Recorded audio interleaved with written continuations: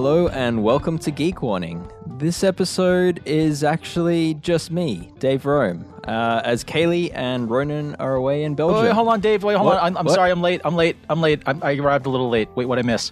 Whoa, James. Hey. Hi, Dave. Who's that next to you? This is Zach. Zach from Boulder Gruppetto.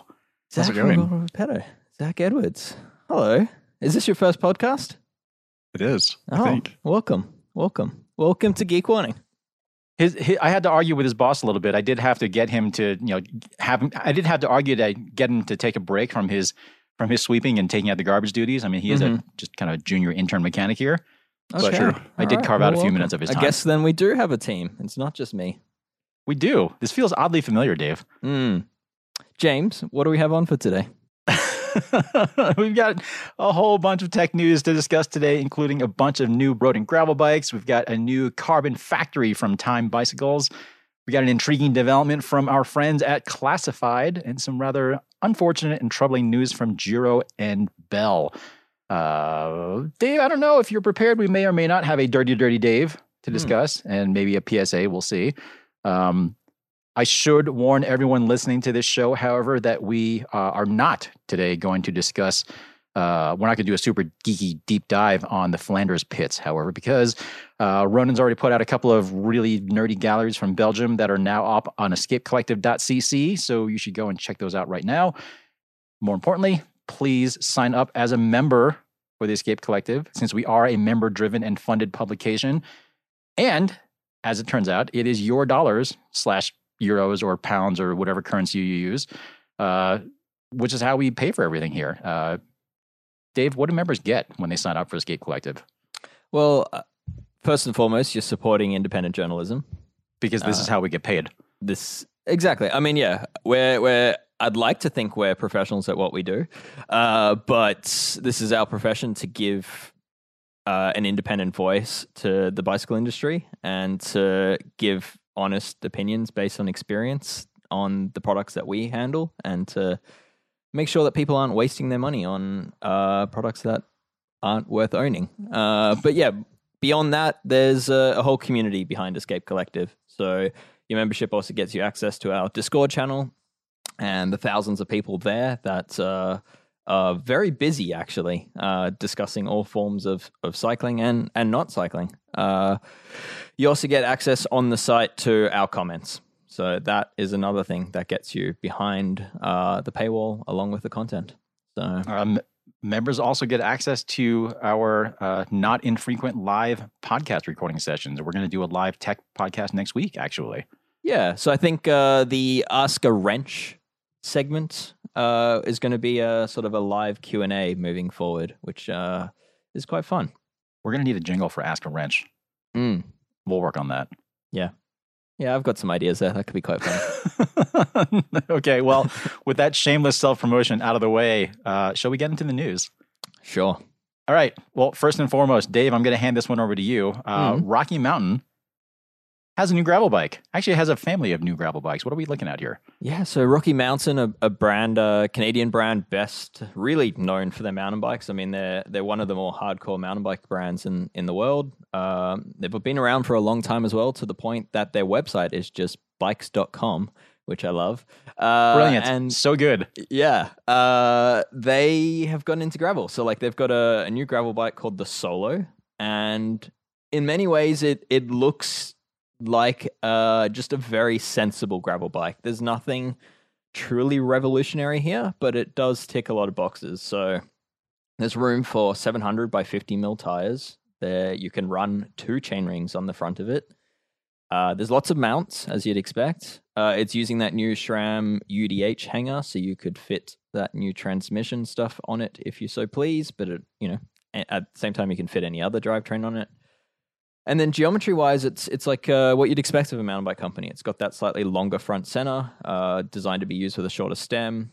The head angle's not super slack on it. It's like around that 70 to 71 degree from memory, depending on the size. But yeah, overall, I'd say it's a pretty good first effort. Well, although to be clear, yeah, this is not Rocky Mountain's first gravel bike. I can see the that first now. time they've done. It's the first time they've done a carbon gravel bike, so they are kind of expanding their range here. Yep. But I do think it says a lot about where Rocky Mountain thinks gravel is going to be, or I guess it's probably a good bit of confirmation that even a company like Rocky Mountain thinks that gravel is here to stay. Yep. And is relevant to their current customers as well, right? Like that, there's enough mountain bikers taking up into gravel now that they've really invested in the segment. So, yeah, I mean, it's not their first gravel bike, but in my mind, it was, because I guess they almost weren't relevant to me in the gravel space before that. I really did see them as a mountain bike brand. But yeah, this new Solo carbon bikes start from $3,800 US, and alloy versions start from $1,700. So yeah, it's not. It's in the affordable space, which is cool to see. Yeah, and I think, I don't know. My guess is that just knowing what we already know about how much crossover there is between particularly like cross country / trail categories of mountain biking and gravel, it makes sense. I think that Rocky Mountain would kind of expand their gravel offerings, or kind of like dive deeper into there. Absolutely. And yeah, I mean, that's not an isolated incident, right? Like that, we've seen that from other, what you'd deem hardcore mountain bike brands, like Evil comes to mind with the chamois Hager, and Santa Cruz, for example. They've also long had a gravel bike. So, I mean, it's definitely this trend of mountain bike brands playing in the drop bar space from a different perspective. I think too, like not necessarily just trying to go after mountain bikers and sell them gravel bikes. I think there are a lot of bike shops that are not a Trek or a Specialized or a Giant dealer, that Rocky Mountain is one of their brands, and they have like, I don't know, 5 or 10 small brands, but that just is another bike option that they have to sell, rather than just being like, oh, well, they only make mountain bikes. Yeah. So. And it's a gateway, right? Like if you imagine that a lot of road riders are finding gravel and enjoying the off-road segment there, and then are getting into mountain biking, it makes sense for these mountain bike brands to put themselves out there to that market as well, to introduce themselves to customers at that touch point. So yeah, I mean, like Rapha's a very good example of how they've managed that, right? Like they've got a very large customer base of hardcore road cyclists, but as they find themselves into gravel or even mountain bike, I mean, Rapha now has that product to keep them dressed. So it's I think it's quite interesting to see just these brands playing in segments we don't associate them with, and I'm all for it. I mean, yeah, and I guess just one last point before we move on. I think again, it is sort of a reminder that although we already know that people who ride bikes, I mean, there is a tendency for people to kind of dabble in multiple sports to some extent, but I think it's far more likely that you have cyclists dabbling in other categories of cycling as opposed to other sports altogether. Yep. So, I mean, like all three of us here, we all ride pretty much everything. And, whereas there certainly are people who only ride road or only ride mountain, so on and so forth, there's an awful lot of people who ride a lot of different bikes. So this is a good reminder of that. Dave, this Rocky Mountain, I mean, sounds maybe not extraordinary, but it still sounds kind of interesting. I don't know. Should we get one in? I would like to. I would definitely like to. So yeah, let's, at this point, assuming they're willing to put one in a box for us, let's say we'll have a review on one shortly. Well, I guess we'll have to see if they'll ship one out to Sydney. Anyway, moving on. What else do we have in the gravel bike space? There is a new gravel bike. Cannondale have a new fancy one, the Lab 71 Topstone. James, I'll let you explain what this one is. Well, so the Topstone Carbon has been around for a few years now, maybe like 3, I think maybe. But Cannondale did redesign it last year, almost a year ago exactly, now that I think about it. And they kept a whole bunch of the stuff, basically everything that I really liked about the first generation one. But they got rid of all the goofy proprietary stuff that really no one was super excited about. So they got rid of the asymmetrical rear end. They got rid of the custom offset crankset. They got rid of the super wide bottom bracket. And instead, they went to basically a symmetrical setup as far as where everything's oriented. It's a standard 142 millimeter through axle in the back, regular offset crankset with a regular threaded 68 millimeter English bottom bracket. Wow, what a novelty. Tire clearance has actually gone up too. It used to be 700 by 42, and now it's 700 by 45. And then the way they did all this was basically how a lot of other companies were getting to this point with their carbon gravel bikes is they dropped the drive side chainstay. So chainstay length is up just a little bit, but that's fine. It's not a big deal.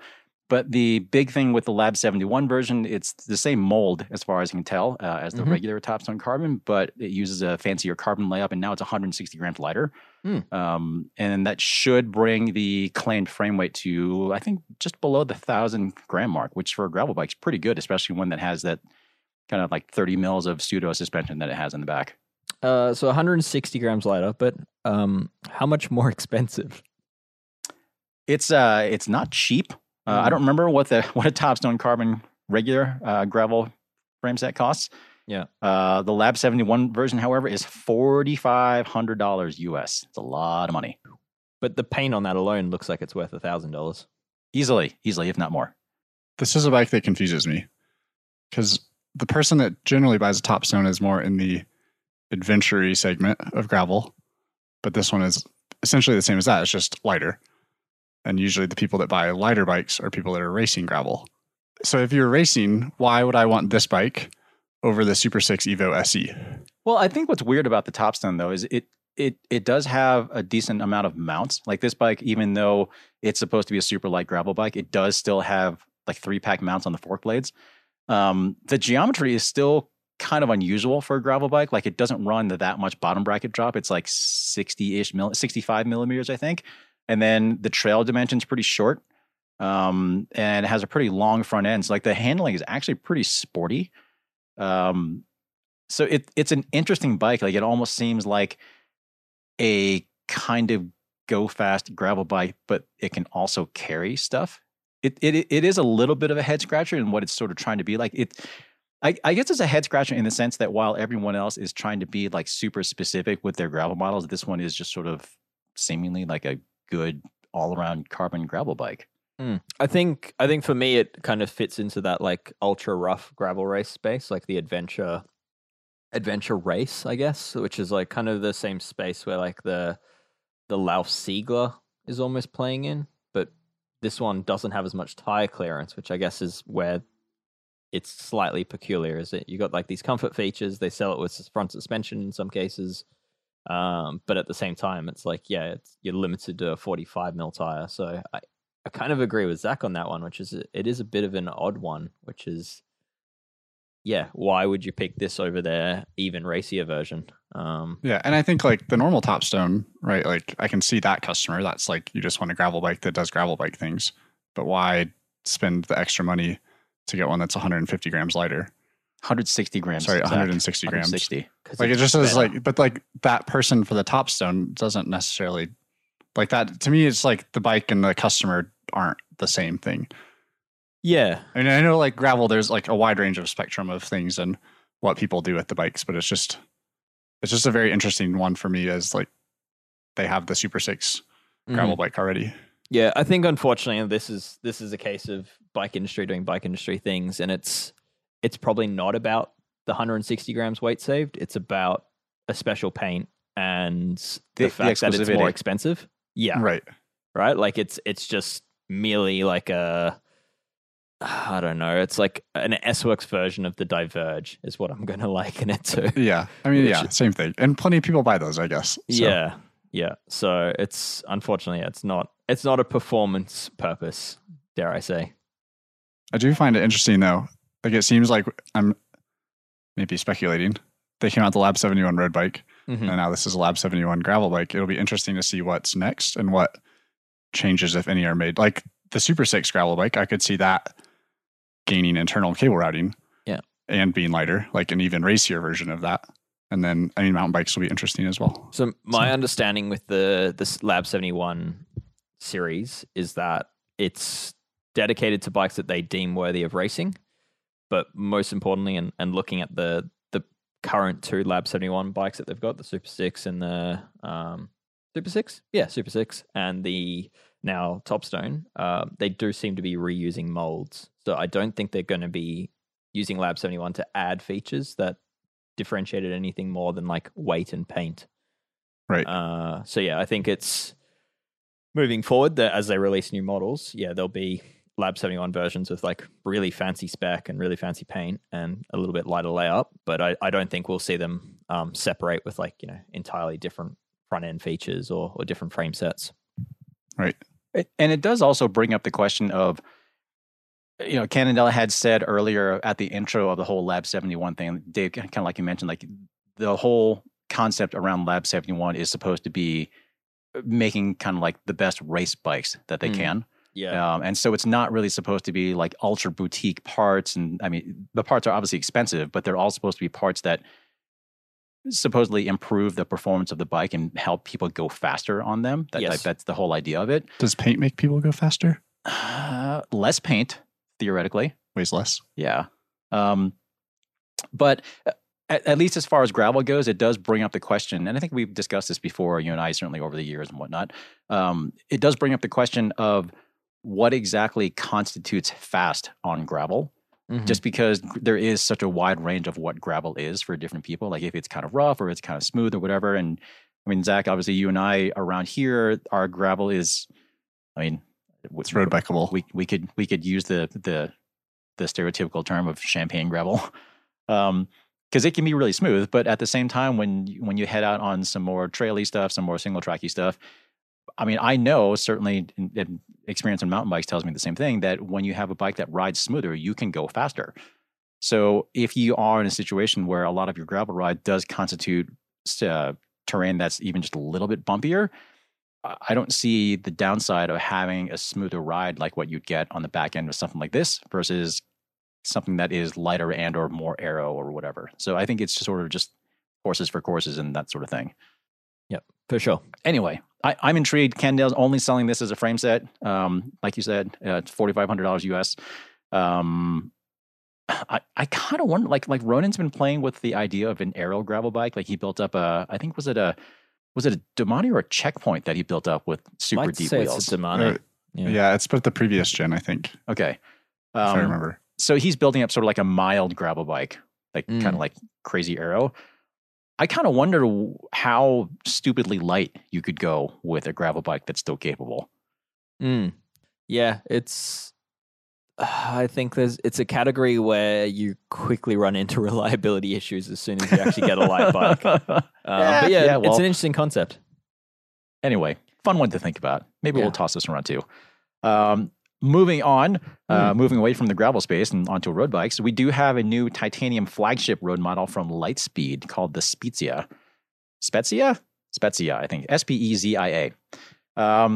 It is kind of what you'd expect from Lightspeed. There's an awful lot of shaping going on here. It's a mix of 325 and 6.4 titanium tubing. There's hardly anything round on it at all, aside from like the bottom bracket shell and head tube, I think. The top tube's like super rectangular. The down tube, they say, is actually kind of aero-ish because it's sort of triangular shaped, sort of. It is impressively light, all things considered. Its claimed weight is 1,120 grams for a medium frame, which is pretty good for titanium. Tire clearance is really good, 35 mils. Got an optional T47 bottom bracket. You have the usual Lightspeed stuff like in-house machine dropouts and fittings. You've got a range of anodized finish choices. It looks pretty nice. It is expensive, as you'd expect, but it's not outrageously so, I don't think, all things considered, of course. I don't know. That pricing doesn't look that bad to me. It's like I said, all things considered, it's not that bad. Like it's welded in the US. It's $8,000 US for a complete Ultegra Di2 bike, or $12,500 US with Shimano Dura Ace and Zip 303s. Lightspeed hasn't announced that they're going to do it as a frame only, but I'd imagine that they will, and that price is still to be determined. But this one, honestly, I think looks pretty sweet. I mean, at least on paper, I would definitely bring one of these in. Yeah, and like stock geometry, I assume it's not custom geometry. I mean, I don't think. Well, this, as we're recording this frame is actually under embargo, quote unquote embargo. But by the time people are listening to this thing, it will be live. So based on what Lightspeed has offered with its other higher end models, I would imagine custom geometry is going to be available, along with other like little custom bits if you want like fender mounts and stuff like that. I'd imagine they'll be able to supply all that. But yeah, I kind of like the idea of a higher end titanium bike, and I like that companies are still pushing the titanium thing, kind of like, not just going after the sort of craftsmanship thing, and also kind of like pushing the technology of the stuff. James, I'm going to throw you under a giant bus of speculation here. But what is it about Lightspeed that often allows them to lower the expected weight of titanium frames versus just about everyone else? Are they That just is a good underbuilding question. these? Or are they, how are they reducing the weight compared to the normal 1400-ish, 1500-ish gram point that you normally see for titanium? I mean, Lightspeed didn't point this out explicitly as far as the weight savings go. But one thing that they did point out is with that rectangular top tube, they are forming that out of flat 6/4 sheet. And if they are doing that out of pretty thin 6/4 sheet, it could be pretty light. It's all internally butted and that sort of thing. So the tube sections the tube walls are pretty thin. Mm. How much that might play into the long-term durability of the thing, I don't know, because certainly as wall thicknesses get thinner, you are more prone to denting and that sort of thing. So I don't know. It kind of remains to be seen. But my guess is that durability is going to take a hit to some extent. I don't know how much. Titanium stuff does seem to still last long, or at least hold up better long term than a lot of composite stuff. And my guess is that the bike probably is going to ride awesome, but we'll see. Yeah. Zach, have you built many bikes from Lightspeed? I know you have your hands on other titanium bikes on the regular, but I have built some Lightspeeds. I think from the current iteration of Lightspeed, the brand. I did run into some QC issues. Okay. Good to know. But otherwise they seem fine. Yeah. I mean, okay. Definitely more mass produced, I would say. Like Sure. The welds aren't quite as nice as like some of the smaller, more boutique-y brands. Mm-hmm. But I would say I'm still a fan of this. It sounds sweet. Titanium road bike with tire clearance for 35s. Like, yeah. I mean, I would say it's been winter here, so I've not ridden road bikes. And I was just on holiday where it was much warmer. And I took my road bike, which is titanium, and I hadn't ridden it in, 4 or 5 months. And I forgot how lovely they ride. It was great. And I could travel with it, and I don't have to worry about it getting dented or broken or anything. What, the paint getting scratched? Paint getting scratched, none of it. It's great. And it costs roughly comparable to a Trek. Well, maybe Zach's was a little bit more. He does have a custom mosaic. Oh, okay. It's rim brakes, though, so it's cheaper. I meant the Lightspeed, but yeah. Yeah, so anyway, I am pretty excited to get my hands on one of these. I actually have already put in a request for a test bike. And yeah, I'm pretty excited to check this one out. So like you said, Dave, the pricing is, all things considered, pretty good. Yeah, it was like $8,000 for an Ultegra bike. Yeah. Like, that's great. Like, that is a good alternative to mainstream brands, I think. I agree. And yeah, they're not doing any super weird cable routing up front. Like, it's not fully internal, thank God. Like it ticks a lot of boxes for me, at least anyway, for a bike that I would be looking to buy to hold on to long term. Yeah, for sure. All right. I'm intrigued by that one. Okay. Also intriguing. Moving on, sticking to the primarily road bike space here. I think most people listening to this podcast will be familiar with the brand name Time, and we're talking about Time as in frames, not pedals. Although for not too long ago it was the same company. But Time actually recently changed hands. The frame company, actually, and the pedal company, but Time Bicycle has recently changed hands. It's now under ownership, I guess, led by Tony Karklins, who was also running Orbea USA for God knows how long, and he also founded Allied in the US. And Time just opened up they're about to open up a massive factory in South Carolina in the US dedicated to carbon frame production. So this is from their press release, quote, "Through our collaboration with Clemson University, Krauss Maffei, and the SC Fraunhofer USA Alliance, we look to advance Time's proprietary RTM technologies to produce the most advanced carbon fiber bicycles in the industry." They also talk about how they're going to, I guess, scale up production quite a bit, or at least they're hoping to, depending on how many bikes they sell. But Time obviously has pretty big plans or aspirations for expansion. And I think it's interesting for a couple of reasons. One, that it is going to be bikes that are manufactured in the US, but also because French bikes manufactured in the US. I mean, yeah, Sorry, it's French history, but I mean, even Time's factory in Europe now is in Slovenia, or is it Slovakia? Yeah. I always forget. They're still very French bikes, though. They are still very French. But I guess the big thing with this is that Time is one of very, very few carbon bike manufacturers that continues to use resin transfer molding as a manufacturing process. So like if you go to the Time website, like I think right away you're kind of you have this video auto playing in front of you that shows like their big carbon fiber braiding machines and stuff like that. So the way that they put the carbon together is very different. It's almost kind of like it's almost kind of like a sock. Right, that they'd make hard. But the way then that they do all that stuff is like all those fibers are woven dry and then put in the mold, and then the resin is essentially injected through all that carbon material. And it's a very different way of doing it. It's actually a very common way to do it in the automotive world right now for any of those parts that are made using carbon fiber. And the big advantage of that is, I mean, one, people who are proponents of RTM say that you get fewer voids and fewer defects and that sort of thing. But from a production standpoint, what's nice is that you don't have to refrigerate the carbon fiber since it's not pre-impregnated with resin. It's also more automated. It is for sure. So rather than hand laying pre-preg carbon. So I don't know exactly what this factory is going to look like inside, and Time didn't really talk a whole lot about it, but I'm kind of imagining like a bunch of robots and stuff. It's pretty. I mean, like, yeah, the old Time factory was just a crazy number of spools. It kind of looked like a cotton weaving factory. Yeah, which is carbon running everywhere, but strands of carbon running everywhere. But this factory sounds pretty big. It's 140,000 square foot. That's large. Yeah, 140,000 square feet, sits on 30 acres of land. I don't know what that is in square meters, but it's a big facility for sure. Yeah, well, and should probably worth mentioning that. Yeah, it's in South Carolina, which, from my understanding, is they've got quite a few grants that have allowed this to happen.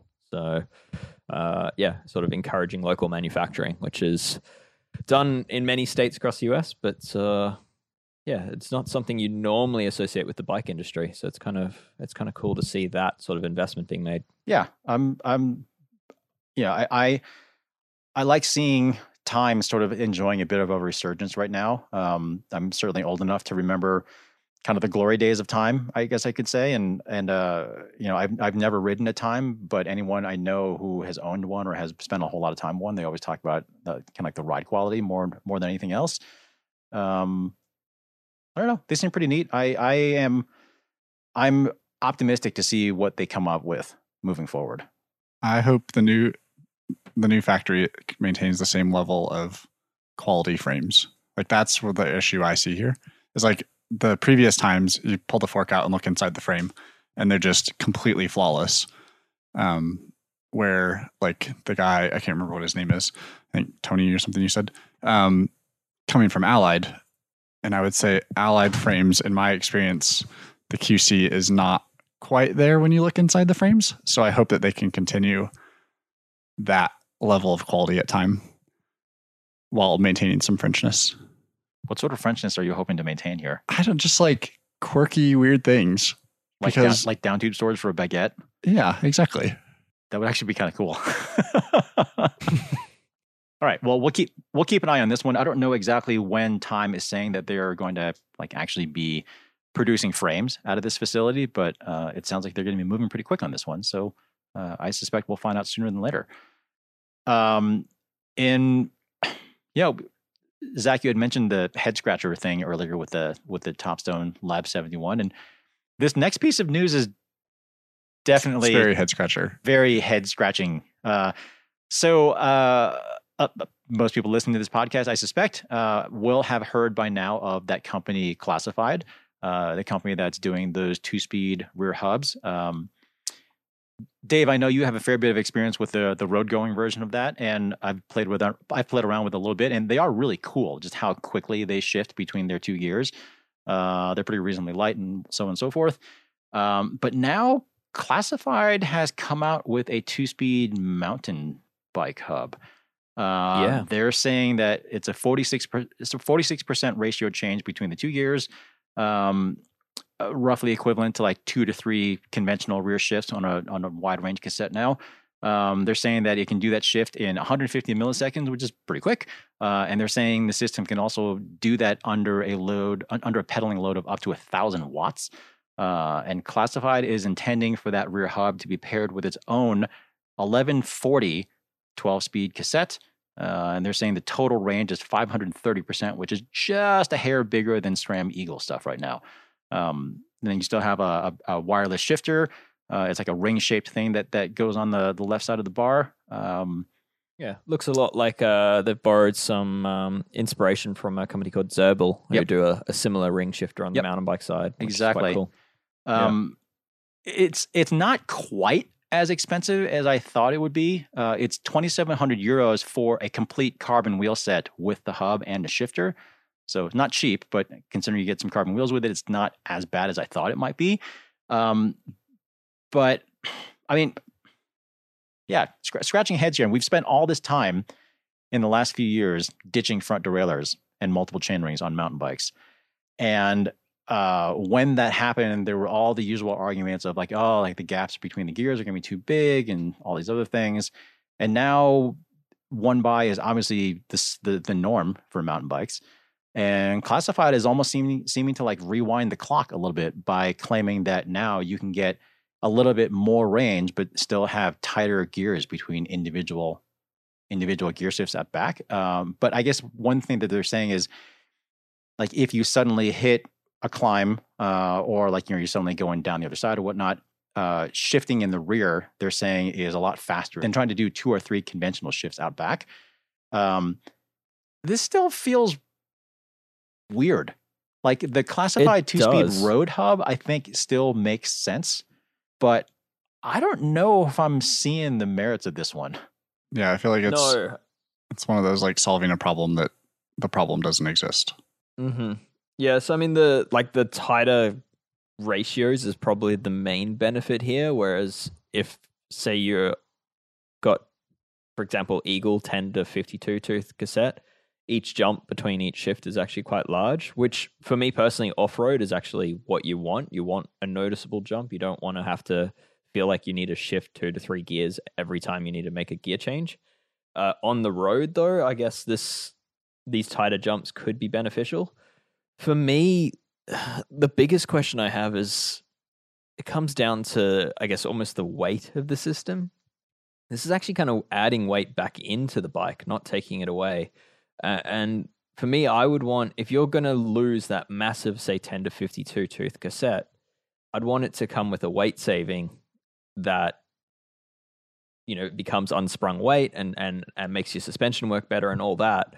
But actually, this is adding weight, and it's actually almost heavier. It's a few grams heavier than like SRAM GX system, but then it's significantly heavier than say XO or XX1 or XTR and that's the sort of level that you'd assume that person's running if they're willing to spend 2,700 euro on this system with wheels.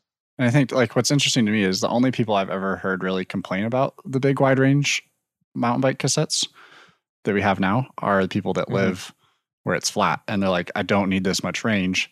So whether they'll run either older stuff where it's a smaller cassette or like run a Force Explorer derailleur and cassette to kind of have a tighter range.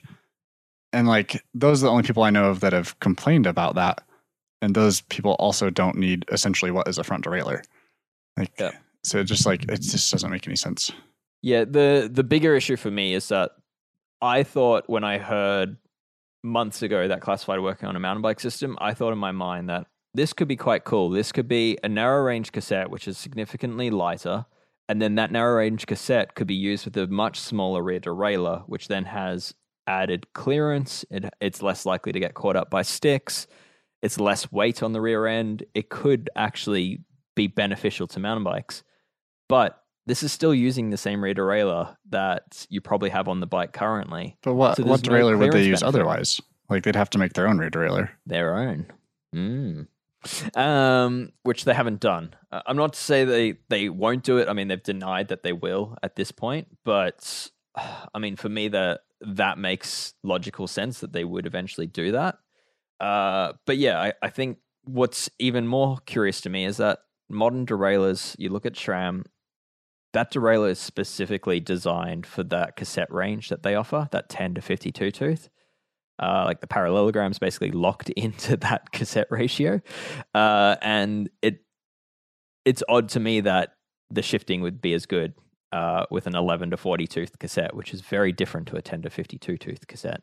So I think there'd probably be a shifting compromise here. I haven't used it, but I'm speculating that B gap, the gap between the upper pulley wheel and the cog, is going to be pretty substantial, and that's going to cause some pretty slow shifting. I mean, probably the best option would be to use the XTR. They make a shorter cage version of the rear derailleur meant for a 1045, and that's going to be the closest, I would think. Yeah, and that's even stranger because I asked Classified, like, what rear derailleur do you recommend with this system? And their response was SRAM and TRP rear derailleurs will work best. They didn't mention Shimano, which just, interesting. I don't know. That's very strange to me. I don't know whether that's like maybe there's something weird going on there from a relationship point of view between them and Shimano. I mean, right, because it could be the chain too. function. Like Shimano has the Hyperglide Plus, and but then SRAM has their own, and then TRP also uses a KMC chain. So it's interesting that you'd have one cassette that seemingly works with all three. Yep. So yeah. Anyway, head scratcher. I think there's a lot of questions that I have from this system. But at the same time, as James said, like, we're quite sold on the idea of this on a road or a gravel bike. Like, it makes sense there, and it has benefit there. And I will be reviewing a system soon.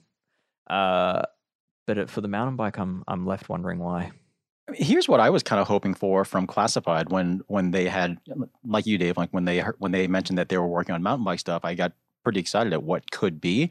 Because to provide some background, the people who designed the hub, they came from the automotive transmission world. And for anyone listening, please feel free to correct me if I'm wrong here, but my understanding is that the way the Classified hub operates, it's very analogous to a dual clutch transmission in a car, which is one of the reasons why it works so fast, and which is why it's a fair bit different than a lot of other gearbox systems out there. But what I was really hoping for from Classified is their own take on an internal gearbox sort of thing, like kind of like what you have from with multiple gears, not just like two. Like sort of like the idea of like a roll off or a pinion or something like that, but with the shifting speed and with presumably the greater efficiency that you get with that Classified design. Because I feel like at that point, if you were able to get, even like 8, 9, whatever gears out of something like that in a package that is ideally more efficient and lighter than what you get from roll off and pinion, let's say they were able to pull that off. That I feel like is something that would actually move the needle as far as mountain bikes go, because you do have these really kind of progressive designs like Zero Road, which I think are they out in New Zealand? Yep. So like you have bikes like that are built around gearbox drivetrains, and then in that way you are able to get some real performance benefits. And then if you're able to get that sort of frame design and suspension design out of a gearbox, but with a gearbox that's lighter and more efficient and shifts faster, particularly under load, then at that point, that's something that we can all get really excited about. Because as good as this new SRAM quote unquote transmission supposedly is, it is still a conventional rear derailleur. And as good as it apparently works, I still am particularly more excited about the idea of gearboxes, and I'm really excited about this Super Drive thing from is it LAL? LAL? Yeah, I think they're they Canadian or French? I can't remember now. French Canadian. French Canadian. Okay, but like that design, I feel like is also really interesting because it moves it basically takes sort of like half a derailleur and sticks it inside the rear triangle, so it's totally shielded from everything. I mean, that sort of wholesale redesign is something that I'm really excited about. And that's kind of what I was hoping to see from Classified. I mean, maybe this is sort of a stopgap. Maybe that's still coming. But as it is right now, I'm not sure why someone would get this thing. Yep. I could see it potentially being useful on like maybe a touring bike, but that same argument applied to their previous system as well. So this doesn't add anything new to that. Yeah, I still need to put a Classified hub on a bike with a touring setup at the front and have double the gears. That's still something I need to play with. That'd be fun. All right. Well, speaking of things that make more sense, Feedback Sports has a new repair stand. Dave, what are we looking at? Yeah, so I mean, last year they introduced their Pro Mechanic HD, which is like this overbuilt folding repair stand, which was designed to basically support everything, but including the heaviest of e-bikes. And it came with it was basically an entire redesign, a whole new model, but it came with a new clamp as well, which had more clamping capacity. It had some cool features like a quick spinner on the front of it. It has that quick release button that if you hit the side of it, it opens the jaws up. And yeah, it had, I guess, all of the knobs on it were much easier to use and had more leverage. And what they've done is they've taken a lot of those features and they've now introduced them to a stand just called the Pro Mechanic, which actually replaces their Pro Elite stand, which I guess anyone who's wrenched at races would have seen, or anyone who's actually attended a professional mountain bike or cyclocross race in the last 15 years would have seen this stand a lot because it's the most commonly used work stand at those races. And yeah, it's Feedback Sports top end, lightweight, foldable, portable work stand has completely been revised. So yeah, it's predominantly the main feature update here is seen at the clamp and at the top half of the stand. The bottom half is pretty much the same as old, but just with new feet. But yeah, it's an interesting one to me because the stand rocks, and I've still got an original Ultimate stand that is coming on 20 years old, and it's still great, and I can still fix it if I need to. And that's just a great product worth owning. That Ultimate stand is actually the first thing I ever bought at discount when I first started working at a shop. And I really, really wish I still had it. I gave it to somebody because I somehow ended up with like a surplus of Ultimate, or not Ultimate, but well, I somehow ended up with basically a surplus of Feedback Sports repair stands because Feedback bought Ultimate, at least the bicycle portion of it anyway. And yeah, I wish I still had that thing because it was awesome. And now I feel like it's a piece of history that I'll never get back. I think I might know who I gave it to. I can't remember now, but yeah, I got a little bummed I don't have it anymore. My Ultimate stand has a bit of a story. I think it was my 15th birthday present that I requested, and at the time I was such a nerd that I was dealing with a bike shop in the US, Mountain High Cyclery, which I think is actually not too far from you, James. I've never heard of it. Okay, so Colorado shop, I think it was called Mountain High Cyclery. And I arranged that they would sell me the stand, but because it was such a bulky good, he ended up having a friend that was coming to Sydney, and that friend, who I can't remember the name of, unfortunately, was actually flew with it for me on the plane and just like handed it to me in person. What? Yeah. So I mean, that's the stand is well traveled and is still kicking. I'm not sure what's more amazing here, the process that you went through to get this thing, or the fact that what you wanted for your 15th birthday was an Ultimate repair stand. And what 15-year-old doesn't want one of those?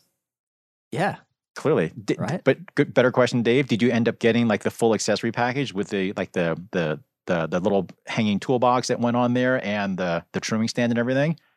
I got mine with the Truing tote stand. bag, and then at a later date, I bought the touring stand and the tool tray. No, there was a touring toolbox stand's that still- went on there. I never got the toolbox. No. I have the toolbox. We may have to arrange a no. swap. But yeah, anyway, it's a solid product. Like I treat it like trash these days. It mostly sits outside, and it actually still works just as well as it did all those years ago. I mean, so I'm sold on this product. My everyday stand is an old Feedback Sports stand, and this was from probably 15 years ago or so. They actually did a limited edition, like something like 20 stands total, that had Rasta covered legs, like the red, yellow, and green anodized legs. So I do have one of those. This is one I will absolutely never ever get rid of. Because yeah, I think they really did only make like 20 of them or so. limited. I have no idea how I ended up with one of these, but I have one, and it's amazing, and it still works great. I mean, I have one that's probably, I don't know, 10 plus years old at this point, and I use it to wash bikes every single day, and it still is great. Yeah. Yeah. So needless to say, it's a product that all of us rate highly, but this new model, yeah, has enough interesting new things that I've got one for review, and I'm actually going to do a comparison against it and the newest Park Tool, which are pretty closely comparable these days. So I'm quite looking forward to getting stuck into that comparison. Excellent. There's going to be some interesting things from that. Cool. When can we expect to see that? When I finish it. Yes, Dave. Yeah. All right then. Well, with that very, very vague promise, I guess we'll move on. Our next bit of news, unfortunately, is definitely not super happy. I mean, Dave, this is unfortunately the sort of thing that you and I have an awful lot of experience with over the last few months. Giro and Bell, very well-known helmet and apparel and sort of accessory brands and stuff. Their entire brand creative and marketing teams were just recently laid off very suddenly for both companies, and they were replaced by the staff at Fox Racing. That's the not Fox Suspension, Fox Racing, like the logo that you see with a little fox head on it. It's the apparel and protective brand that parent company Vista Outdoor bought this past August. So we've received word also that Vista is also planning to shut down the Giro and Bell facility in Scotts Valley, California. They've been there for God knows how long, but that facility is going to be shut down September 1st. And we've been told that any remaining staff have been asked to either commit to relocating 6.5 hours south to Irvine, Southern California, or resign.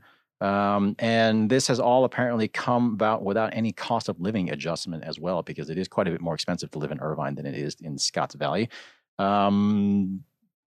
This sounds real crappy. Definitely lots of talks of synergies and that sort of thing. This makes me not want to buy Giro stuff anymore. It's really a bummer, like a huge bummer, because from my understanding, it's about 30 or 40 people who have just been sacked all at once, all very suddenly. A lot of these people, like some of them were on holidays. Some of them were, I know one in particular was like, they were often like photo shoots that were like, they were in the middle of like marketing projects that they were assigned to do.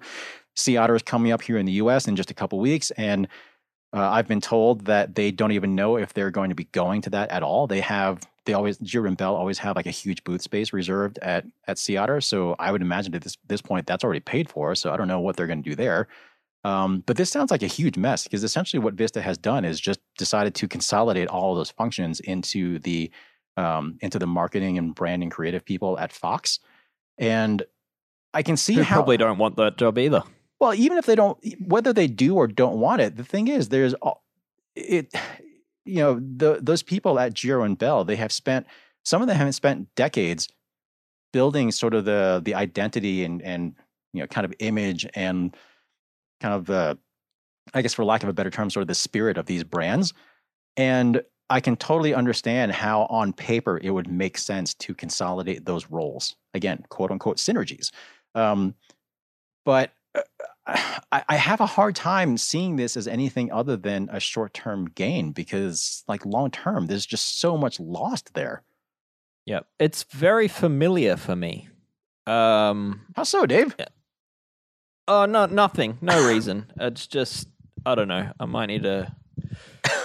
Yeah, I don't know. I'm sure if you gave me some time, I could sit outside and figure it out. But it just feels very familiar. But I would say that it's just shitty all around. Yeah, and like the severance packages were pretty, I guess, odd. They were offered apparently a week for each year that they're employed. So for some people, that'll be pretty decent. For an awful lot of other people, it just won't be very good. And certainly here in the U.S., that's a much bigger deal, because generally speaking, like unless you have some sort of severance package set up from your now former employer, like you don't get a whole lot. I mean, you do get some unemployment and whatnot, but anyway, those protections aren't really awesome here. Either way, this is super crummy news. We at Escape Collective certainly like our hearts go out to everyone at Giro and Bell who has been laid off and let go. We also have a lot of personal connections there, and we know a bunch of people personally who have been let go. And yeah, we wish all of you the best of luck, because yeah, we know how that feels. Yeah. Not to stay on this for too long, but like what makes it all the more peculiar is that I'm hearing reports that the Giro and the Bell team are actually pretty profitable. Like they'd been getting good numbers, and that unlike some other businesses currently who had seen massive declines, I mean, they were still doing good things. So it just, yeah, as you say, James, it's just very short-term thinking from what I can see. Yeah, I mean, I don't get it. I mean, obviously, we are not privy to a whole lot of the sorts of decisions that companies like this would make. I'm sure someone decided that it would make a lot of sense, but who knows? All right. Last segment of the show. I'm curious, Dave. Second last. Oh, that's right. Second to last. No, you're correct. What do you got on your mind, Dave? That might be over the heads of your family. Electric inflators, which is weirdly on my mind a lot. It doesn't seem weird to me at all, they're so Dave. noisy when you do use them. But yeah, I'm back testing them again, and I've got my hands on the Fumpa Nano, which is this tiny little cube that is a little very cute air compressor, and the copy version of it, which is Psych Plus, which is a Chinese copy who have managed to carefully skirt around the patents of Fumpa. And actually create a pretty good product. But yeah, I'm testing those. I'll have the review done pretty soon of those. But yeah, it's an interesting little battle of tiny little portable electric air items which are designed to replace a mini pump or CO2 and be rechargeable, faster to use, no effort. And unlike CO2, if you accidentally have a leak at your valve, you don't end up wasting your cartridge. So they're interesting. That said, I think there will be a winner in the battle, but I think fundamentally I'll still continue to carry CO2 instead of one of these. Are you only testing portable ones or also testing like the mechanic ones?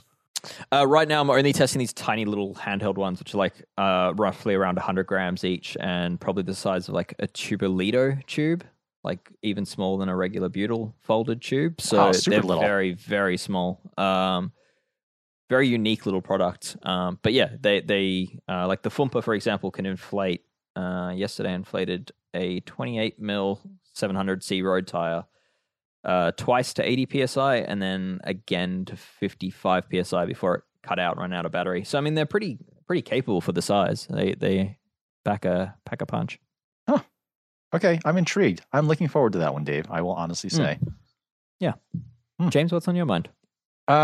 I've actually been thinking a lot about cable drivetrains lately, mainly because, I mean, I never used to think of myself as a Luddite, and I still don't think of myself as a Luddite necessarily, but, you know, people who know me reasonably well know that I have an affinity for cable drivetrains. Just maybe it's from old school mechanic days or whatnot. But just the other day I was on my trail bike and I still run XTR 12-speed cable drivetrain on that thing and works great. And I signed up for the 3-day, this time, Breck Epic. It's a big high alpine, kind of like all-day endurance mountain bike event up in Breckenridge, Colorado. And I'm just kind of getting around to figure out what I'm actually going to ride for that thing.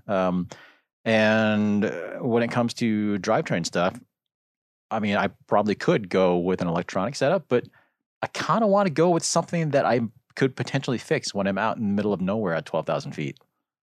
But anyway, I'm a little worried that a lot of the attention, particularly at the performance end of things, is going to be exclusively on electronic, and that certainly is where SRAM is going anyway. Remains to be seen where Shimano is going with that. But I will say I'm really, like we mentioned this on episode 4 weeks ago or something like that. That introduction of Shimano Qs, that lower end drivetrain.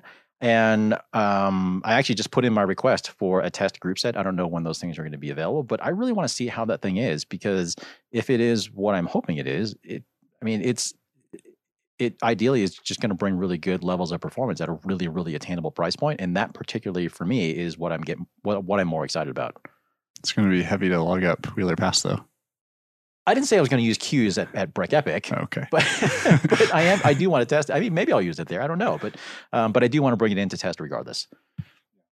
Yeah, I think it's a very, very interesting new product and relevant to the vast majority of people riding bikes in the world. So Yeah.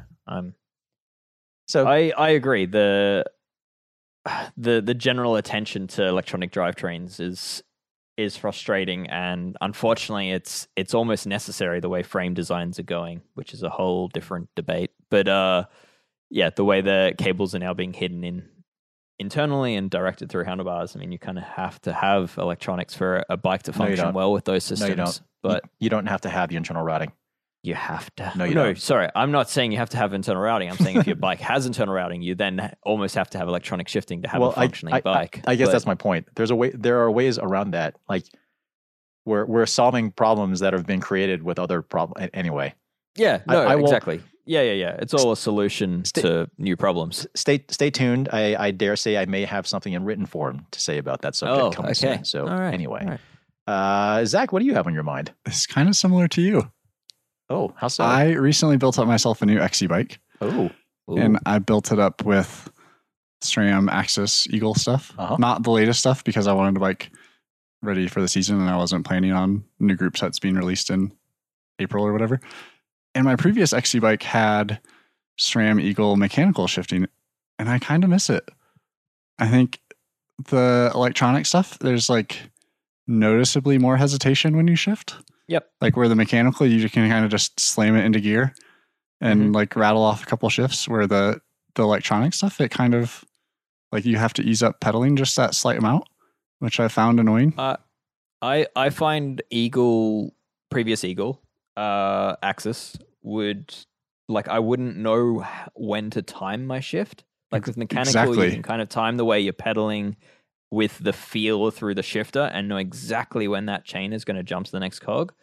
With Eagle Axis, I was kind of always like almost guessing it, almost being surprised at when the shift actually happened. Right. And which Yeah. is interesting because I have the same like derailleur and cassette on my gravel bike, and I don't notice it for that. But on a mountain bike where you're just like constantly accelerating, going up and down little punchy climbs, like I've noticed it, and I kind of miss my mechanical shifting.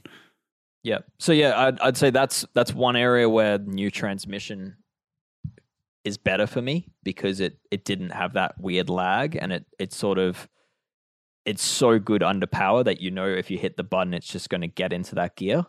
But yeah, I mean it's an odd for one me too. because, It's like the the mechanical stuff is still lighter, so that makes me kind of want it even more.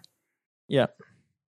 Lighter, more fixable. So yeah, I mean certainly there's merit to high-end mechanical stuff. I mean my own trail bike has XTR mechanical, and I treated it like trash on Sunday by riding it in the rain for 6 hours, and it actually functioned flawlessly. So when that stuff's set up well, it's very, very good. Yeah. I'm not trying to be like super grumpy old mechanic in the back or whatever, but it's just a very interesting observation that because I hadn't ridden that stuff on an actual mountain bike on proper rides, and it was very noticeable on the first couple rides where it's like, oh, this kind of hesitates a little bit.